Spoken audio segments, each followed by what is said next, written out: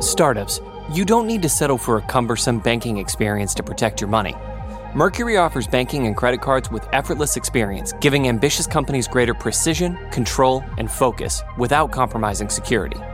Open smarter checking and savings accounts, control spend, optimize cash flow, and close the books in record time. Visit Mercury.com to join more than 100,000 startups that trust Mercury with their finances and to help them perform at their highest level.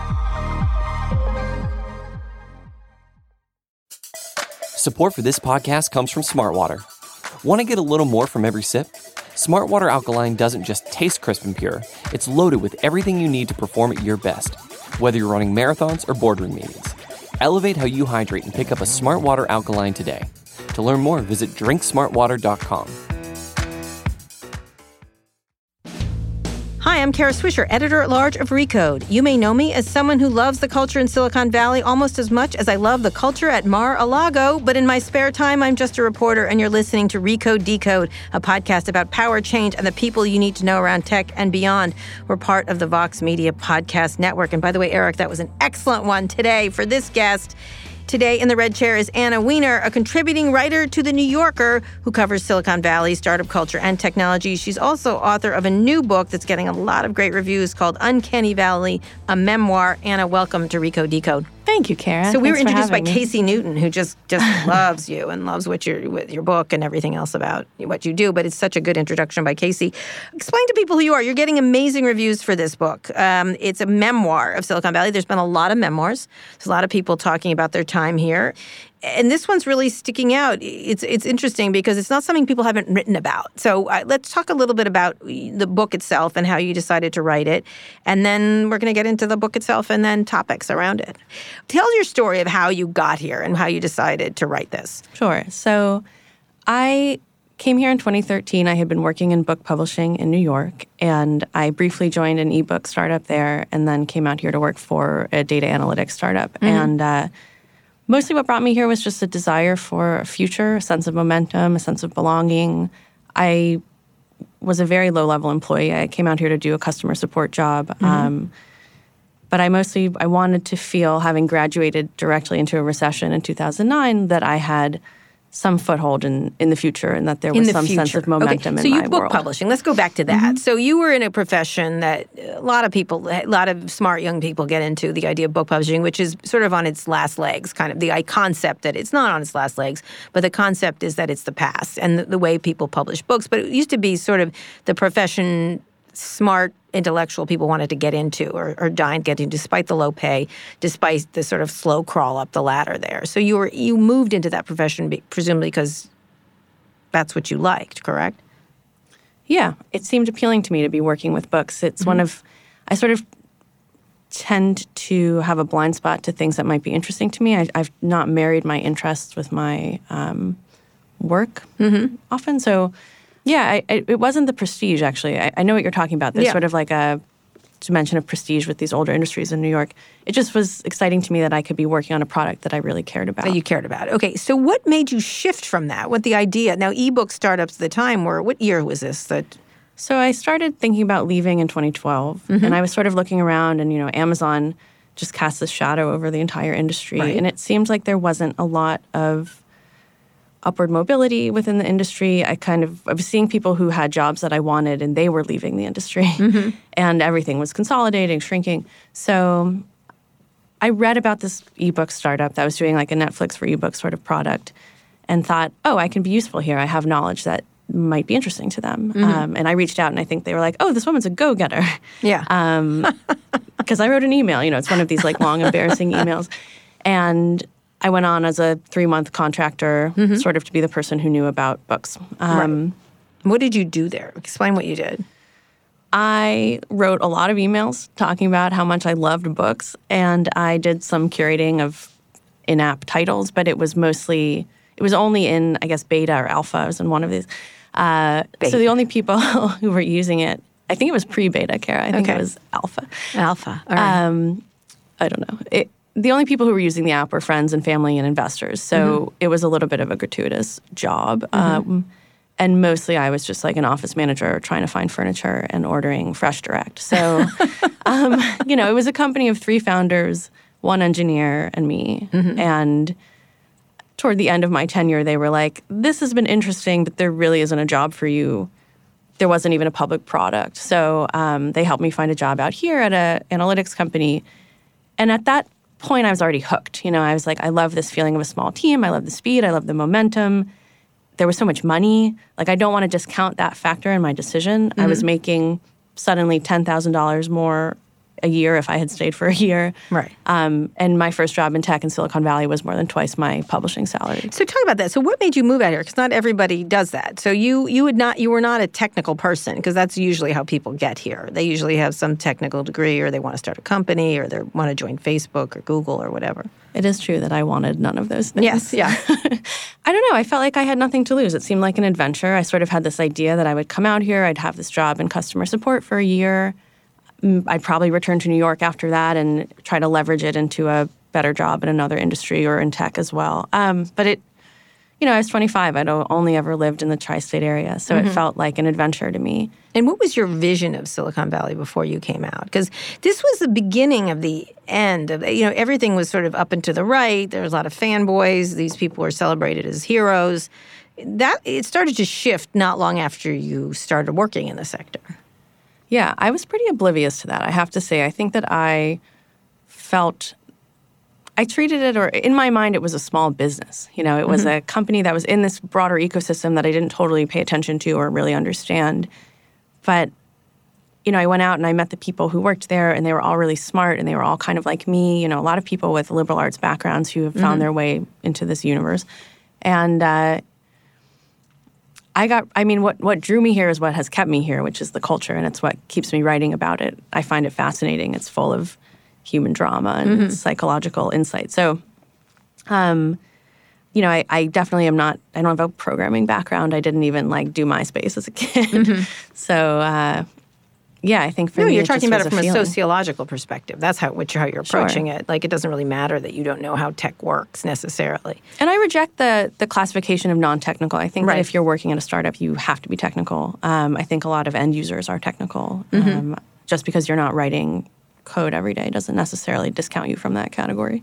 All right, so talk about your impressions when you first got here. This book does a really good job of sort of, you're coming into, it's almost like stranger in a strange land. You get here, and what did you expect versus what happened? And talk a little bit about sort of your initial thoughts and how they gel, because you did try very hard to fit in. You sort of embraced the culture of tech, I guess. There is a certain San Francisco culture of tech that's different than other places. Yeah, and some of it is value-based and some of it is sort of aesthetic, right? I think that I really tried on, I guess I indulged in both. Yeah, so, you did. Yeah, I moved out here. I didn't know a ton of people in San Francisco. I was 25. I was single. I didn't really know that if you're employee 20 at a startup that's doing really well and growing very quickly, that's going to be your whole life. I sort of had this vague idea that maybe I would do something creative on the side and this would be my day job. This was my whole life. Yeah. So for a little while, at least, until I sort of started to back off of it. But that I didn't anticipate. I was the fourth woman out of 20 at the company. Actually, a pretty good ratio, all things considered. Yeah, the things that I would criticize now are actually the things that were really intoxicating at the start. So talk about that. What intoxicated you? The sense of agency that everyone had, the sense that we owned it, this collective responsibility, and if we saw someone wearing our company T-shirt in public, this was like an event. We would share that with each other. That was so exciting. I don't know. It's just really thrilling to do well. And I think for me, especially having come from an industry that felt like we were surrounded by dinosaurs, or that we were the I don't know. Coming from an industry where it felt like everything was falling apart and everything was shrinking, to suddenly be making money, to have the company be making money, it felt like this huge social affirmation. I suddenly felt like I had utility and value in the world based on this very simple metric, which was money. Right. And so, I will criticize that now. But at the time, it felt amazing to feel valued and to feel like I had a place in the world. So talk about the sense of agency, because that's a really interesting word to use, the idea of agency, because it is one of the factors that moves people in tech. I often get you're sort of bumming out our vibe, essentially. But this idea of moving forward at highest speed, damn the torpedoes kind of personality type that is here. Is like, we can change anything, that concept, which is still around to this day. Mm-hmm. And we should be the ones to change it. Yes, exactly. Yeah, why you? But of course it's us. So talk a little bit about that idea. When you get here, it is very intoxicating, and it's also very inspiring in a lot of ways, even though a lot of what's behind it is pretty much bullshit many of the times. But talk a little bit about how that feels to be part of it. Because I think one of the things that you do very well in this book is really, you're critical of it and yet not cruel to the concept of what people are trying to do here. It's sort of there was a quote, and I think I lost it in my thing, one of my apps didn't work.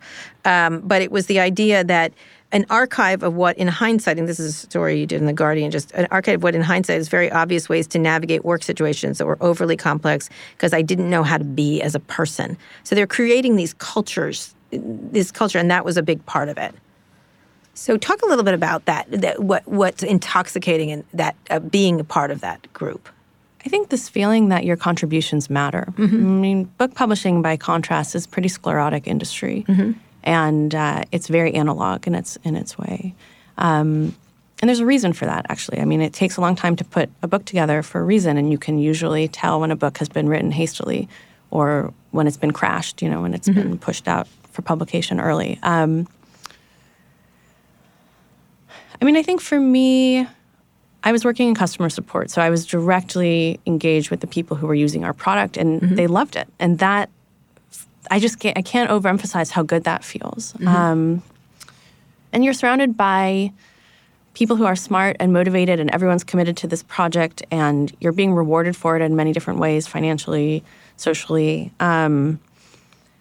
And we would have these customer events, I think monthly, where there would be some sort of presentation about analytics and then mingling. And people would come up and you felt like you had street cred working at this company.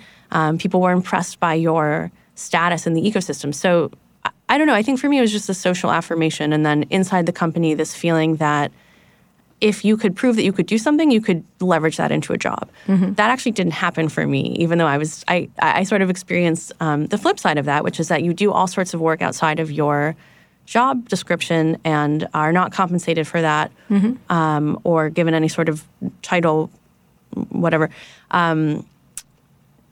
because you're down. In our case, the company had this phrase "down for the cause." So explain that for people. That was a really great expression. They always have those at these companies. DFTC. Yeah, down for the cause. It just meant, committing yourself to the company, doing whatever it took to get the company, moving forward. So for me, to be specific about it, I was working in customer support, then in customer success, and was doing a lot of copywriting because we didn't have a fully fledged marketing department. Mm-hmm. And it was getting to the point where it was a significant workload, and I asked if I could have a raise or a title promotion to reflect that.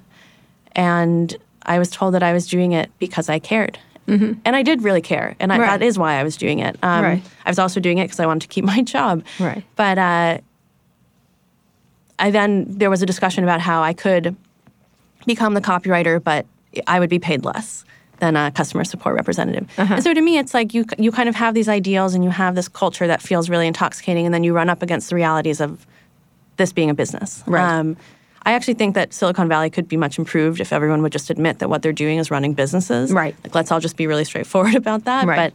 But, and I'm curious if that ties into what you were saying earlier about the culture changing. Maybe people are just being more honest. No, I don't think they are. I think they're being forced to do so. I think that's what's happening here. And I think what's really, the concept of, my very first article for the Wall Street Journal was on their stupid phrases. A lot of their, down for the cause is just another one of the many, many. And you go over them, a bunch of them. What are the other ones you remember? I forget. I don't even remember. It was 20 years ago. They had all these, two things was, one, their dumb phrases and their dumb titles for themselves. I think Jerry Yang was Chief Yahoo. Right. They all had Chief Experience Officer, Chief, if you could find the story, it was 20 years ago. But they all gave themselves idiot titles for what they were doing at their companies, as if this was a playground versus a company. And I made fun of it. And then the same thing with the clothing, how they downplay their wealth by wearing, really juvenile garanimals, essentially, is what I think I called them at the time. And so it was super interesting, this constant juvenilization of what they're doing or silliness to it, when in fact they had real-world impact. And I think it didn't come into fore until there was real-world impact, just like at Facebook with social media, with Trump, with everything else. And then the chickens come home to roost, essentially. And so I think that was, to me, what I liked about this book was all the phrases. I mean, you have a whole bunch of them here that I hadn't heard, like Verbling, is that right? Go through a couple of them. Well, that's a company name. Yeah, Verbling. I'm sorry.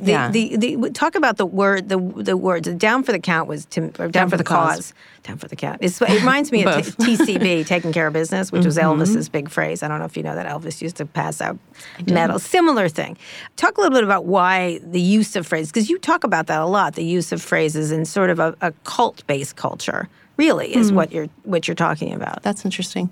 I mean, for me, I'm someone who pays attention to language, and so when I see it sort of contorted and warped in this way, I find it very amusing, but also very strange. And I think part of it is if you have a new vocabulary for something quite traditional, it's just marketing. It's just it's repackaging it as novel or I don't know, innovative in some way. Right. So I think that that's happening on the language level in the same way that it's happening on the business level, right? Like all of these DTC companies, startups, are really invested in storytelling and branding, and that's sort of what they're selling actually more than any particularly unique product. I was thinking about this on the walk over because I was thinking about soft skills and hard skills and just how good tech is at storytelling, even though it's so dismissive of soft skills. And I would say storytelling is a soft skill. Yeah. But I think that the language has something to do with that. That's just my hypothesis. It's untested, unproven. Well, it's language of creating their own narrative. I think that's what you're talking about, is how to create a narrative that isn't true. Even to the fact of how these companies were founded, they later apply narratives to things that did not have such a romantic beginning or stuff like that. Did you know Facebook was created in response to the Iraq War? Are you kidding me? Get out. Like, I think for me what's most insulting about that, it's like, Mark, we're paying attention to you. Right, exactly. Do you think we're not watching? Yes, yeah. It's brazen. It says that actually said a lot. I don't know. That particular revisionist history or attempt at revisionist history said a lot to me about narrative, but also just about that company. I don't know. I'm curious. Well, I think what I like about your book is the constant. I think you point out what's constant lying to themselves. One of the things I always think about is, when I'm as a reporter, you're often like, what are the people lying to me about today? Like, what's the daily lie that I have to like uncover and point out as a lie? And one of the things that I find more helpful is what are they lying themselves about? And so what happens in Silicon Valley is this. I remember getting here and having to go. I went to a company, I think it was Excite at the time, and the founders, they had slides between the floors, like children's slides, to get from one floor to the other. Like the sad zip line? Yes. Yeah. Scribd. Yes, exactly. They had a zip line, you're right. And they had all those sticks, those stupid sticks that you write about. Sticks. Yeah, whatever. I wouldn't get on those. But I remember them saying, slide down the slide, everybody does. And I go, I don't. I'm an adult. I don't slide down slides. I didn't like them when I was 8. Oh, my God, Kara. I just like the thought of trying to make you have fun in an office makes me want to die. Like, I just can't imagine ever trying to convince you into, like, doing an adult scavenger hunt. No, exactly. Oh, I pity the person who tries. They've tried. One of the ones that was the Zen one. What was the Zen one? Zen whatever. They made everyone take off their shoes when you get there. So you can wear their little socks. Slippers. Yeah, their slippers and socks.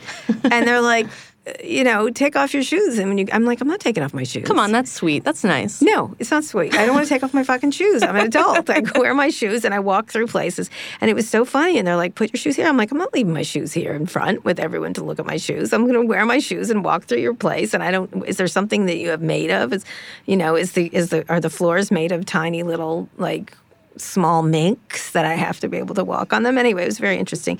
Anyway, we're talking to Anna Wiener. She's written a book called Uncanny Valley. When we get back, we're going to talk about why she's calling it Uncanny Valley and also do some readings from the book.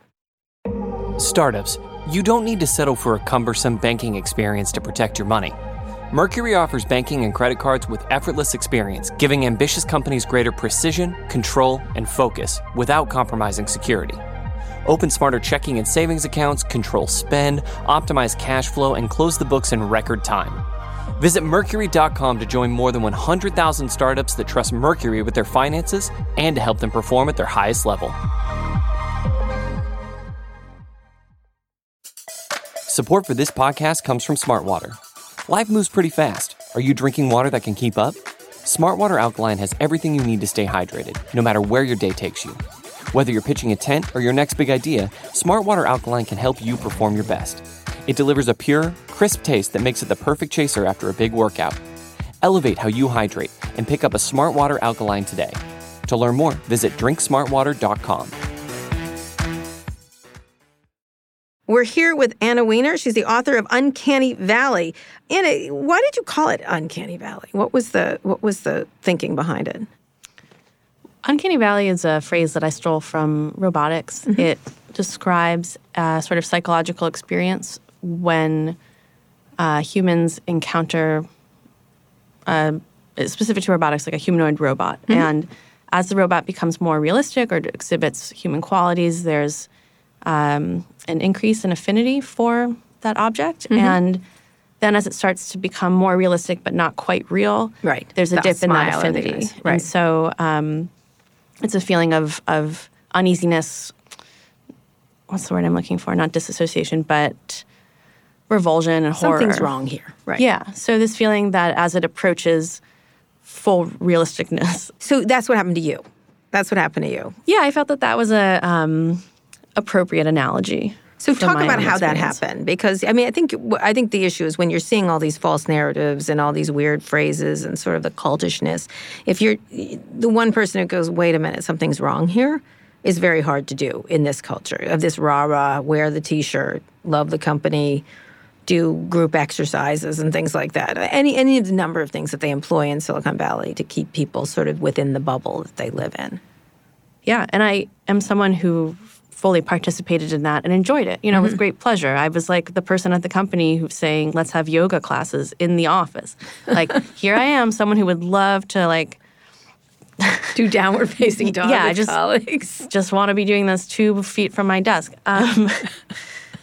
We did a yoga. It wasn't, anyway, it doesn't matter. When did it turn for you? Talk about it turning. I'd like you to read a section from the book, because I think one of the moments I read in it that it sort of started to shift. Sure. Yeah. If something's too good to be true, it's usually too good to be true. I will read this section about a meeting that we had. One morning, a meeting was dropped mysteriously onto our calendars. The last time this happened, we were given forms that asked us to rate various values on a scale of 1 to 5. Our desire to lead a team, the importance of work-life balance. I gave both things a 4 and was told I didn't want them enough. At the designated time, we shuffled into a conference room, shrugging. The conference room had a $1 million view of downtown San Francisco, but we kept the shades down.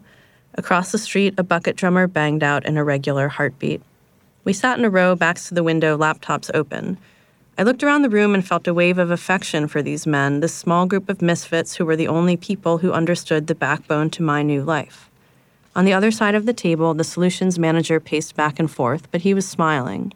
He asked us to write down the names of the 5 smartest people we knew, and my coworkers dutifully obliged. Smart in exactly what way, I wondered, capping and uncapping my pen. I was not accustomed to stack ranking my friends by intelligence. I wrote 5 names down, a sculptor, a writer, a physicist, 2 graduate students. I looked at the list and thought about how much I missed them, how bad I'd been at returning phone calls and emails. I wondered how I'd stop making time for the things and people I held dear. I felt blood rush to my cheeks. Okay, the solutions manager said. Now tell me, why don't they work here? So, why don't they work there? They don't want to work in tech. Yeah. They're smart people who have interests in the world, and they're not motivated by the same things that I was motivated by. They're more confident in their interests, or they are, don't need to get their value from a salary. So, I mean, I think for me that scene or that situation really spoke to the hubris and the arrogance of this industry. Yeah. And this idea that the sort of most morally superior, best contribution you can make to society is working at a startup, in this case, a data analytics startup. Like, I think that that's one of the small things that started to happen that made me think about the end game. Mm-hmm. Like, what am I actually doing this for? And the individual returns were wonderful, right? I was making plenty of money, and it felt affirming, all the stuff we just talked about that made me sound like an ad for the industry. But at the end of the day, I wasn't quite sure that the project that I was advancing was one that I needed to be participating in, let alone one that needed to exist in its current form at all. By which I mean unregulated and a little bit reckless. And anyway. So we're going to get to what's going to happen to this, but talk about this idea of where the hubris comes from, because there's, you also discuss sexual harassment, all kinds of issues that comes with it. Where does that come from? Where do you imagine, how did it get created from your perspective? You talk about that a lot in the book. How did it come to this? Like, where does the confidence that... Right. I mean, there's so many different ways to answer that question, right? You can sort of answer it structurally or socially. I think on the individual level, my sense of it is that here are people who have, largely for structural reasons, been catapulted to positions of great power, who have, a lot of concentrated wealth themselves or around them. And many of these men who are running companies in Silicon Valley, at least in the startup world, it's their first job or one of their first jobs. Mm-hmm. It's Mark Zuckerberg's first job. Think about it. Oh, I know. I think about it all the time. I mean, I've worked for people like this, right. And they have no work experience. They're learning how to be an executive with very little work or world experience, honestly, at the same time that they're coming of age. And because of the culture here, and I would actually love, while I have you, to get your perspective on VC culture, which is one of the more interesting parts of this world to me. Largely, why are they always on the internet talking, giving advice to people who aren't asking for it? But I think that these people are surrounded by other men, largely men, who are talking them up, telling them they're brilliant, telling them that if they're making mistakes, it's not their fault, telling them that critics are just haters. I think that it's what people often talk about or tout the optimism and community of Silicon Valley, and everyone's so supportive, but I think that can be insulating, and that can lead to this feeling of both entitlement and defensiveness. I mean, I think that you have this underdog narrative that people are so unwilling to relinquish, and it's right now I think it's sort of crystallizing into a sense of victimhood that I think is so bizarre. It's a completely divorced from any understanding of power. Right, 100%. It's interesting. I think it has to... I think you're nailing it on the head in terms of an enablement culture. It's a really interesting. What's fascinating to me is the juvenilization of men, the total juvenilization of men. And I think when I first got here and saw all the toys, Google had bouncy balls or jump houses and things that children play with, right? The foods were all childlike, whether it was Fruit Loops or peanut butter bars or chicken fingers or whatever. It was all the food was not adult food. It sounds crazy, but it really was an adult food. And I'll never forget, I went to a party for a very well-known person, and everything in it was childlike. And when you walked into the party, they had footy pajamas or diapers you could wear. It was a Kara, this is a party you should not have been invited to. I know that. Was it a sex party? No, it was not a sex party. I mean, I would have enjoyed that more, I'm guessing. But it was a baby shower, and they were you put on the footy pajamas or you put on the diapers with also big glasses. And they had the things you put in your mouth, pacifiers, right? But candy pacifiers. Kara, was this a rave? No. It was a horrifying. Baby shower. I went to so many parties like this. Oh. And then you walked in, there was a bouncy house. There was food that was all pudding and baby food, baby kind of food, eaten in baby kind of ways. And there was rollerblading and I wouldn't put on the suit. I wouldn't put on any outfits. And you wouldn't take off your shoes, I wouldn't take off my shoes. And the person goes, you have to wear footy pajamas or the diaper. And I said, I'm not wearing either, neither of them. And they're like, you're no fun. I go, yeah, I'm no fun. That's with me. That's Kara Swisher, no fun Swisher. And literally, I was the only person who didn't do it. And it was except for one person, now governor of California, Gavin Newsom. And he was wearing his suit and wearing his shoes, and I was wearing my clothes, and everybody else was dressed as children around us. And he goes, how did you get out of it? And I said, dignity, just plain old dignity. I said, how did you get out of it? He goes, I knew you'd be here and you'd totally write about it if I was wearing a diaper or footy pajamas or something. Insane anecdote. It was crazy. But that was one of dozens of parties like that. And I remember thinking at the time, there's something deeply wrong with a culture that has to juvenize themselves. And I thought there's a couple of things happening here. One is they had shitty high school experiences where they never got to have fun because they were either geeks or something. And that's sort of the old Revenge of the Nerds kind of scenario, which I thought was kind of not probably kind of condescending. Condescending. It wasn't. I don't think that was what was happening.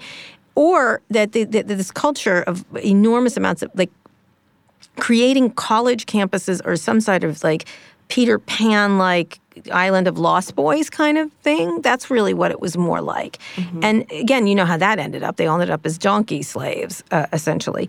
And so it was just, I remember thinking, like, something is wrong here. And, like, jump on the jumpy Kara, do this. And I was like, no.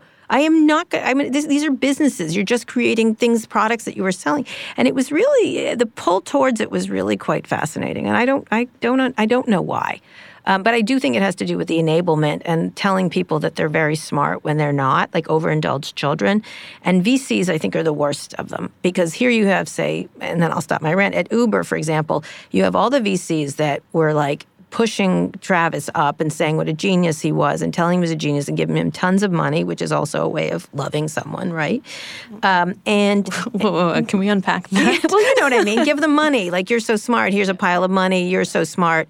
Here's more money. It's what you do to spoiled children, essentially. It's not an unselfish thing to do in their case. No, not at all, because it's all about what they're going to make on the other end.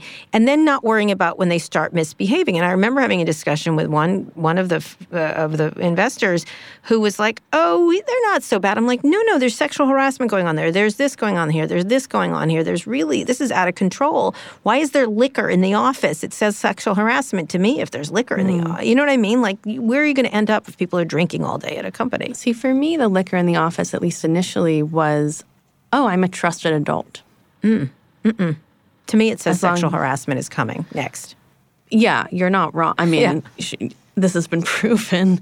But, starting out, I was thinking, I'm trusted to have a beer at work because I'm getting my work done because I'm smart and competent. Mm-hmm. And people don't care that it's the value of my work. It's not the value of your work. I mean, that helps. Gets you so far. But wait, I would like to return, if I may. Okay, sure, please. Be happy to.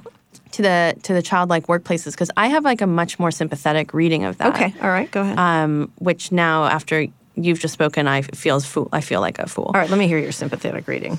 I feel like the ridiculousness of these offices, the childishness, has something to do with, like, a physical world to offset the intangible nature of these products. Mm-hmm. Where and adult spaces tend not to be tangible in that way, right? Mm-hmm. It's like an adult space has fine art and you can't touch it because it has too much value. And so the kids stuff is to have a sense of add a physical dimension to this work. As I'm saying this, it feels wrong. I think you're probably right that it's more about flattery and about this, like, irreverence. But I guess I just have this, like, probably unfounded compassion for people who are building stuff and committing their lives to things that just don't physically exist and have a lot of power and have a lot of social influence. But, your code is constantly getting rewritten. It's getting erased. It's getting replaced. You're building stuff that never even gets shipped. And so these spaces, to me, signify, like, a desire for groundedness of some sort. Why grounded in that way? You can have a comfortable place. You can have, like, a Pottery Barn kind of atmosphere. You can have whatever. You can have a comfortable adult space that is not, shabby chic. I don't know. And you'll notice that the startups now that are sort of considered more adult, they have, like, the West Elm-esque furniture. Yes, the West Elm. And, like, they all have libraries. Yeah. The company library where employees bring their books. Yeah. Or terrariums, like at Amazon, for example, which is an adult culture, if you think about it. That's if you go there, he never indulged in any of that. He was more like tough dad with, like, you're gonna work on a door. That's what I'm gonna just buy doors because I'm cheap, and that's what we're gonna do, and you're gonna be better for it, kind of thing. Which is a different kind of dad, right? Yeah. It's the mean dad. It's the mean withholding dad, which is, I think, their culture there. But getting back to the idea of what they're doing is I think it juvenilizes the culture, and therefore you're not responsible for the implications of what you've done. Totally. It's like dressing like a scrub when you're a multi-millionaire. Right. Which also happens here. Right, exactly. And I think one of the things that I found was interesting is so when you think about this, you still are very sympathetic to them. You feel that that it's more like Lost Boys than... No. I think that the people who have power and responsibility should be accountable for it. I don't push a Lost Boy narrative. I wouldn't. I'm sympathetic to them. I think, first of all, I think that's this book's probably representative of my bad personality, which is just like, I would like to be analytical and theoretical and like have a spine, but I'm also a very empathetic person and want to give everyone the benefit of the doubt, like usually far past the point of that being appropriate. But I didn't write this book out of contempt. I didn't write it. You read some memoirs from Silicon Valley or personal narratives, and they're just dripping with contempt. And to me, that sort of obscures the structural story. So my hope always with this book has been that the personal narratives illuminate some structural narrative, or not some, but the structural narrative of what's happening talk about that, because here. a lot of reviewers are talking about it like that. You've eviscerated these people. I didn't think you... I thought you were very kind, actually, Thank you. And had some affection for... It's hard because some of it is really wonderful, like the innovation, discovery, challenging norms is wonderful on some level. On the other hand, challenging norms... breaking things, disrupting things is really damaging. Like Trump is a good example. It's sort of the version of the juvenilization of men taken to the ultimate extreme. It's just, I'm going to break and break and break, and then everything's broken. You know what I mean? There's a flip side to both things. Yeah. I'm not quite sure what the question is that I'm answering. What I'm wondering is what's interesting in the reviews is it's talked about like eviscerating memoir. Yeah. I don't think that's the case. Were you trying to do that? I don't think you were. There was no way you could read it that way. No, and I'm really heartened to hear you say that you thought it was kind, because I think you're harder on yourself than anyone else in this sort of for being pulled into it in such a way. Well, what kind of person writes a book about their workplace, Kara? My aim with this book was always to be generous. I think that for this, I experienced probably on a much smaller scale than a lot of founders this sort of intoxication, these seductive narratives. I can't imagine what it would be like to be 29 and have been running a company for a decade. That's crazy. I have a lot of sympathy for that person, even if they don't want it. I mean, I will also say that I have this problem of being sympathetic toward people who are totally happy with their lives. If they don't want it, they're like, get away. You're this oozing ball of emotion. This is horrifying. Probably also explains why I wasn't a great fit in this industry, that's not really a valued personality type. Yeah, I mean, I hope it's an indictment of the system. I hope that, the reason I make fun of venture capitalists in the book and VC Twitter is that it's coming from the top, right? And they'll say, oh, well, we're just it's the LPs who are, I always confuse this. The LPs fund the venture capitalists. Right. We're actually just middlemen, but I think that a lot of this culture is created at the sort of business tier. And once we can start talking about that and what's wrong there, you start to see these people, these founders and whomever, as sort of expressions of that culture, as outgrowths. 100%. I have this friend. Have you ever encountered Maura Weigel? Mm-mm. She's brilliant. She's an academic and a writer, co-founder of Logic magazine. But we were having a conversation once, and she about all this stuff, and she'd gone to college with Mark Zuckerberg, and we were sort of saying how strange it is to see these people ascend who are just normal people to us. Right. And she was like, look, if Mark Zuckerberg didn't exist, the industry would invent him.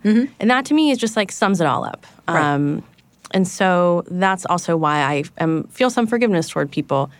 It's harder, though, when I'm thinking about Mark Zuckerberg. I'm like, he's accountable. He should be held accountable. There's too much concentration of wealth and power in this small group of individuals who feel completely exempt from responsibility or from consequences. All right, we're going to talk about consequences next when we get back. We're here with Anna Wiener. She's the author of Uncanny Valley, a memoir. She's getting great reviews right now about her time at a startup in Silicon Valley.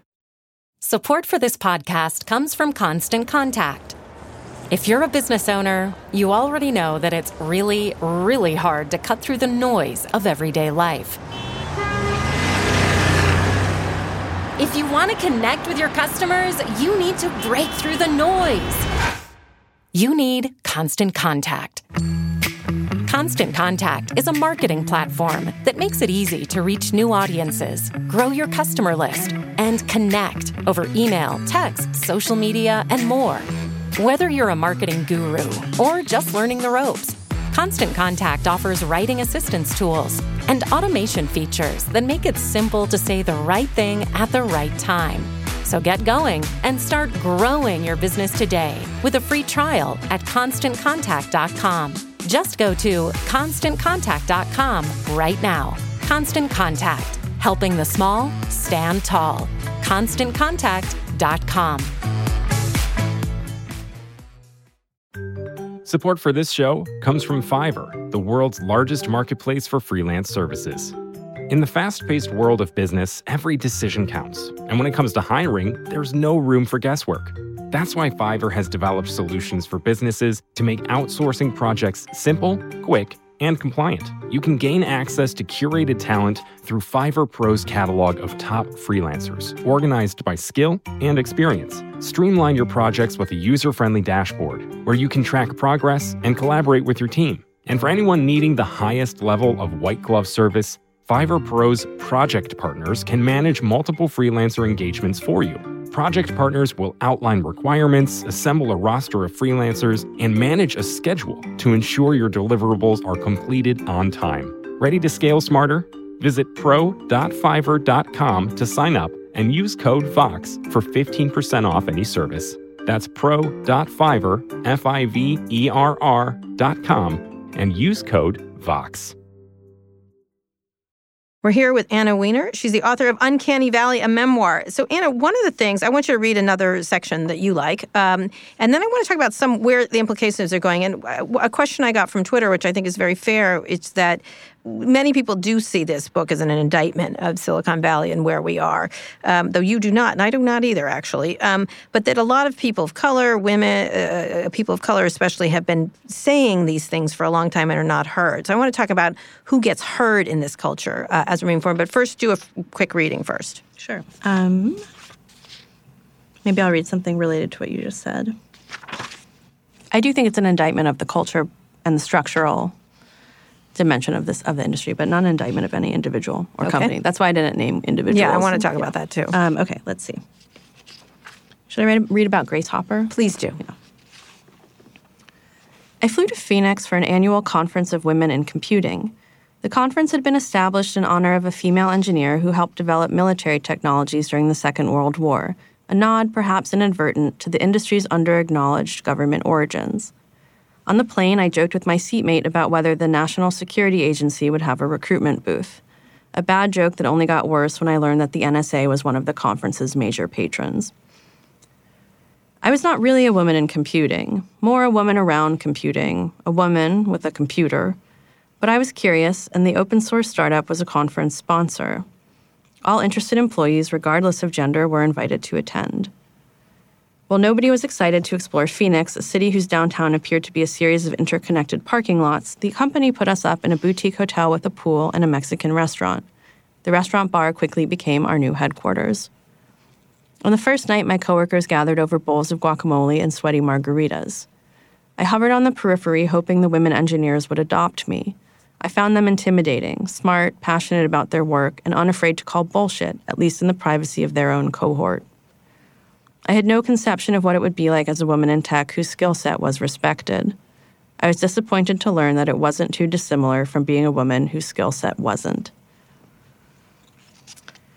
For the most part, the other women seemed glad that some of the company's problems had been exposed. Too many people puking in the elevator, metaphorically and not. Too many unexamined disparities. The obsession with meritocracy had always been suspect at a prominent international company that was overwhelmingly white, male, and American, and had fewer than 15 women in engineering. For years, my coworkers explained, the absence of an official org chart had given rise to a secondary, shadow org chart, determined by social relationships and proximity to the founders. Employees who were technically rank and file had executive-level power and leverage. Those with the ear of the CEO could influence hiring decisions, internal policies, and the reputational standing of their colleagues. Flat structure except for pay and responsibilities, said an internal tools developer, rolling her eyes. it's probably easier to be a furry at this company than a woman. It's true, though. Absolutely. Where's the lie, Kara? Yeah, where's the lie?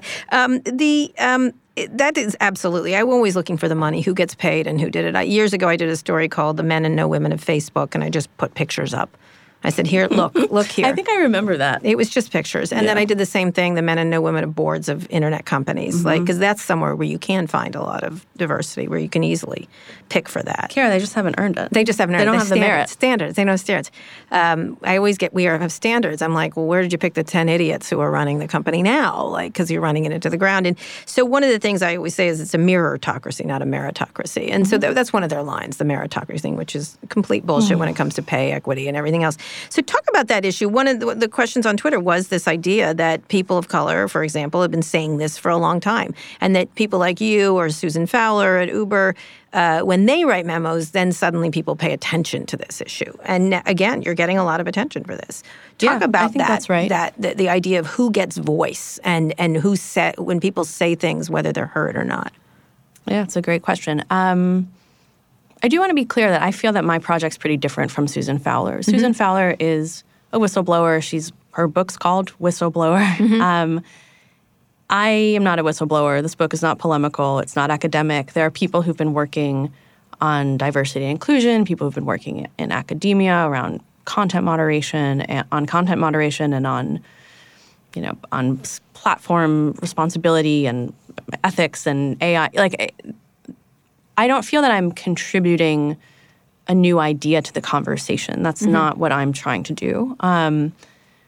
I'm writing about my own life and my own experiences in the last decade in this industry. And my hope is that it is a personal narrative that will be interesting and entertaining and illuminating, but it's not, I would never position myself as like a savior or a whistleblower or this is a memoir. This isn't. Yeah, but you don't want something done. You're not necessarily calling for things to be done. But I don't even have a thesis. This isn't a book with a... But you must have an idea of what you think has to happen or what is going to happen. Yeah, I mean, I don't have the hubris of my former peers to think that I'm the person to provide solutions. I have some ideas of what could be helpful. Well, let's talk about those. Okay. Well, let me go back to your question, though, about who gets hurt, because I think that's important. I wrote a piece for The New Yorker after Susan Fowler did release her memo, and it was sort of about how she was best positioned to be a whistleblower inside of Uber, especially inside of that culture, which sounds incredibly toxic, and for various reasons. We can link to Mike Isaac's work. Susan Fowler was white, she was young, she was attractive, she was technical, she had published books in her field, she she had notes, she had documentation of everything that happened. She had screenshots. She did everything by the book. Any one of those things, had they been different, I think the reaction would have been to undermine and discredit her immediately. And people tried to do it anyway. Right. And so I think she certainly had locked it down, and the presentation was also good. Her presentation to the world. Yeah, I mean, right. The tone of that memo that she published on her blog was even-keeled. It was rational. It was unemotional. So yeah, all of which is to say, I mean, I think it's a problem. I think who gets hurt in society is a problem. It's not that one that I can solve as like a white, privileged Jewish woman. It's one that I can do my best to be aware of and try to bring other voices into the conversation. It's something I think about in my reporting.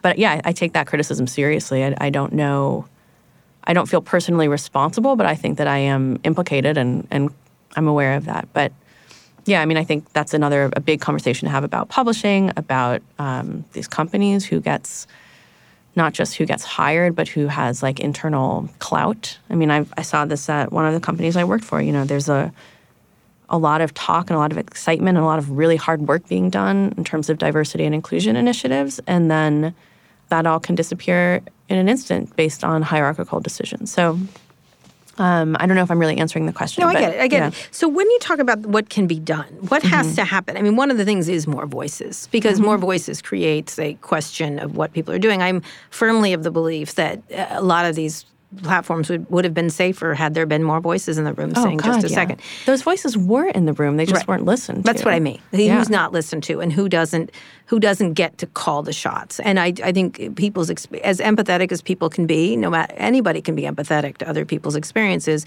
but you tend not to be empathetic when you're in a homogeneous situation, which often these people are, or they're being constantly lauded for being perfect. When you're told you're perfect, you think everything you do is perfect, and therefore you can't make any mistakes, and therefore a mistake is not a mistake. It's critics or whatever. Or there's this phrase that people often use in tech, on balance, and it's not exclusive to tech, but on balance, what you're doing is good, and so therefore all of these negative consequences are sort of worth it. It's down for the cause. Right. The end game is it nets out. I find that sort of like economic logic that's applied to like social moral issues horrifying. Yeah.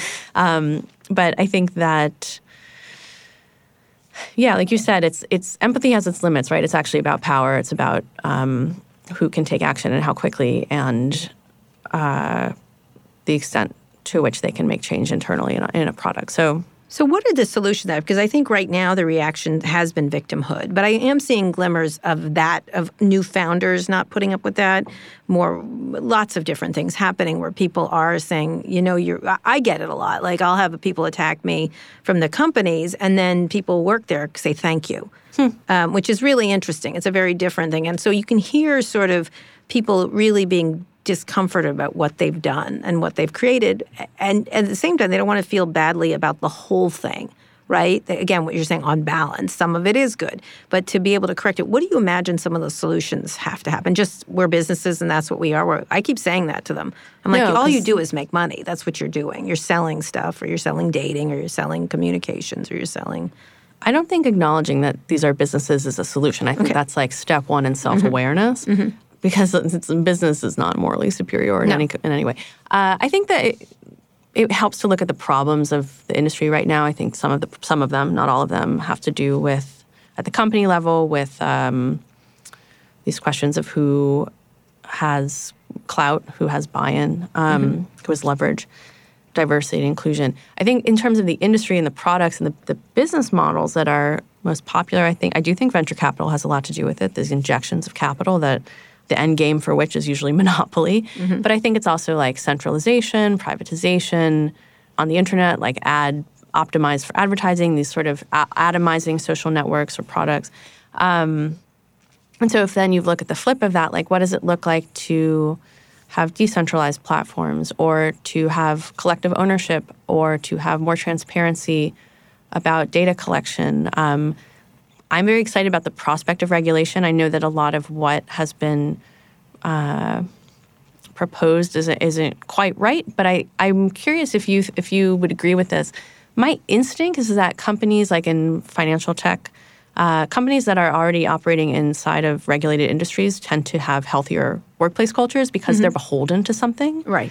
I mean, obviously, there's a lot of law breaking in other realms. But does that track for you, or am I just being optimistic? I think people are dying for rules. It's like children. Yes, you can eat sugar all night, and yes, you can stay up and dance, but there are repercussions, right? Like people, at some point, people like consistency.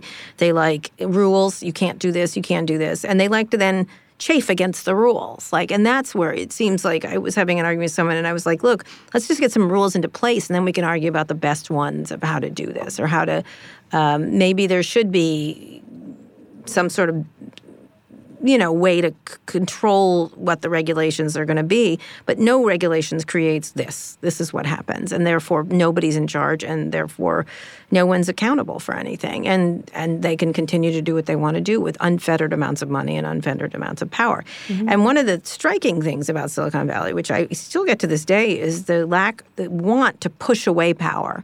I don't have power. I listen to language a lot too. When you hear a lot of these people talking about, together we need to solve this problem. And I'm like, together we didn't create it. Yeah, this problem that you... Yeah, or we all need to work together. And I think all of the leaders talk like that. And I'm like, you got all the benefits. We got none of the benefits. We got, I don't know, maybe a free map or we're cheap dates to these companies, and are then told to clean it up. Like, we have to clean up the toxic waste. And that's where I don't quite know how that gets solved except by regulation. Right, or just a dramatic reimagining of what the business model is, right? Like I think a lot of the cultural problems are actually expressions of the incentives of venture capital, of this, you have this injection of capital, there's a ton of urgency, you have to grow really quickly, you have to scale. The idea is that you should reach as many people as possible with a fairly homogenous product internationally, when possible. There's just no, this emphasis on speed is something I just keep returning to, like the relationship to time. And I don't know how you can encourage people to act responsibly when you have that dimension. Like I just was talking to someone about recently about Uber and how their self-driving car hit a jaywalker and she died. And that was because the car they hadn't written in as a rule or whatever parameter or potential situation that that jaywalking could happen. And so she was mistaken for a piece of cardboard, I think it was. And that's an acceptable mistake to make if you are working on a product that's like a game or you have a bug in your code, you didn't consider all of the possible use cases for your productivity software, whatever. It's an egregious oversight. There's absolutely no reason that should have happened for a self-driving car. It's and I think that is the application of an engineering culture that is specific to consumer-facing products or even B2B products that when it moves into the physical world is beyond reckless. But they're operating under the same incentives, if that makes sense. You wouldn't see that engineering culture at Boeing. Right. No, not at all. Although, look at what's happening. Yeah, sorry. Yes. Not horrible analogy. Sorry. Yes, you would say that. Yes, but they've been infected by the idea of speed and getting things done rather quickly. Well, everyone has an innovation lab now. Right, exactly. Like a 3D printer. Yeah. So when you're going forward, let's finish up talking about where you wanted. If you had to come up with, I don't want you to boil things down, but what are the messages you want people to take away from this memoir? This is just Anna's time in Silicon Valley, or my book about me by me. Also me. I mean, I think the book is pretty ambivalent, right? I think I personally have strong feelings about tech, but I wanted it to be emotionally truthful to my experience here. I personally think it's politically useful for people to just understand how people talk about things here. Who are the intellectuals in this, personally, I believe to be anti-intellectual, ahistorical culture? What does it look like when people are making decisions inside of these companies? What's mundane? What's an ordinary day at a workplace like? And so I think tech is really good, A, at storytelling, but also B, at obfuscation, at sort of having this. It's a sort of mystified culture. Not mystified, that's the wrong word. It has a lot of mystique. And I think if I can help demystify some of that and explain what it has been like in this particular time and place, I think that that's useful, and that's my hope. 100%. And of the many truths that you're telling here, what do you think? To me, I think what I come away from this book is, which I think you nail completely, which I talk about a lot, is the carelessness, is the lack of care. And I don't know how else to put it. It's not sloppiness. It's not... it's just lack of care. And I don't understand, again, it's juvenile. It's lack of it's not leaving things, except it's not like my kid leaving his room a mess. It's creating real damage. And not caring, because I don't think that's really it. It's the lack of care in it happening. The lack of ability to understand consequences. And I think that's one of the good parts that I got out of this book. Yeah, thank you. I think that... what's exciting to people who are building things is not the consequences. It's the building of the thing. And when you talk to people about programming who love programming, they're telling you about the system. They're telling you about the puzzle solving and problem solving. And it's... I guess I'm sympathetic to that to a certain extent, but it's also as if it's fully divorced from any real-world applications or consequences. And I don't know. I had a conversation with someone at a party once where I was their CEO of a platform, and I was like, are you worried at all about disinformation, or what do you do? Because I was working in content moderation policy at the time, and I was like, how are you dealing with this? Are you getting a lot of white supremacist content as well? And he was like, oh, I don't really know. I'm actually really interested in the machine learning applications of our user generated content. And I was like, right, of course you are. This is these other problems are for like the user experience team to take care of. Mm-hmm. And I guess in a situation like that, it makes perfect sense to me. It's like, right, you shouldn't have to care about that, but you also shouldn't have this much power over like a pretty widely used user-generated content platform. So I don't know. This is happening again to me, Kara. This is what I mean about my terrible personality. Why am I making excuses for these people?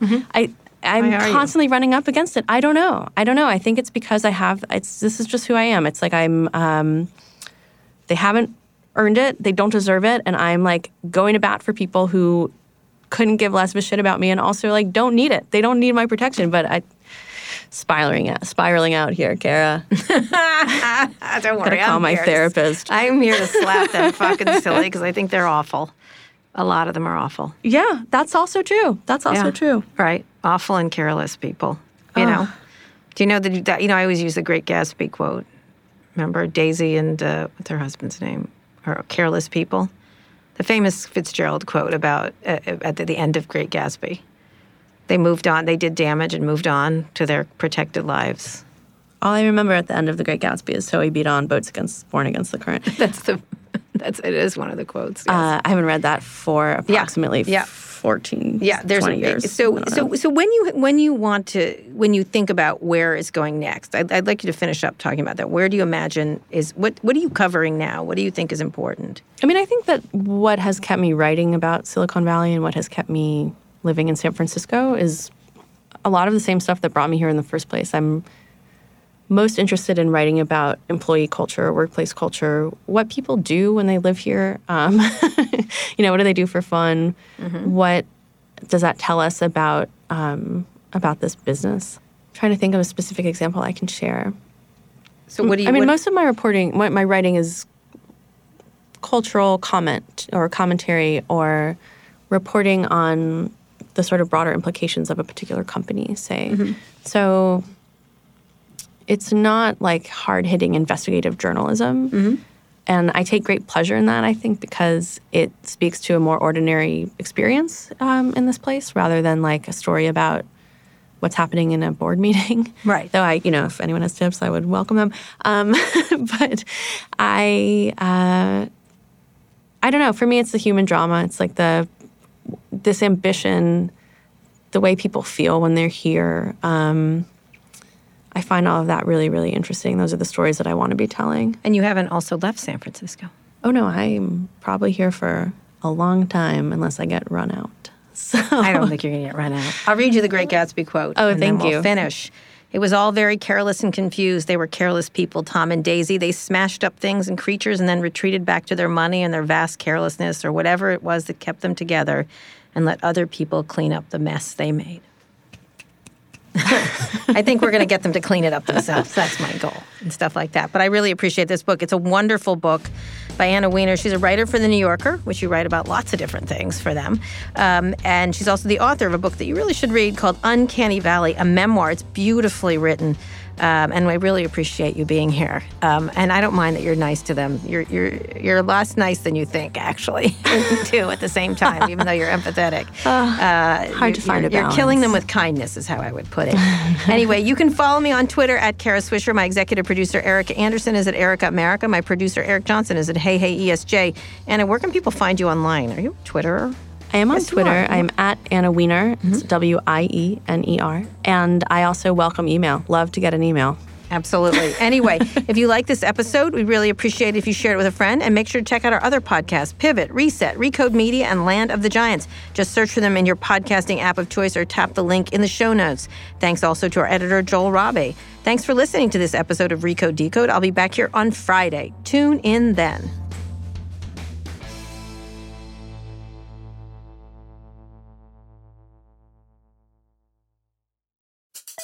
Support for this podcast comes from Smartwater. Want to get a little more from every sip? Smartwater Alkaline doesn't just taste crisp and pure. It's loaded with everything you need to perform at your best, whether you're running marathons or boardroom meetings. Elevate how you hydrate and pick up a Smartwater Alkaline today. To learn more, visit drinksmartwater.com.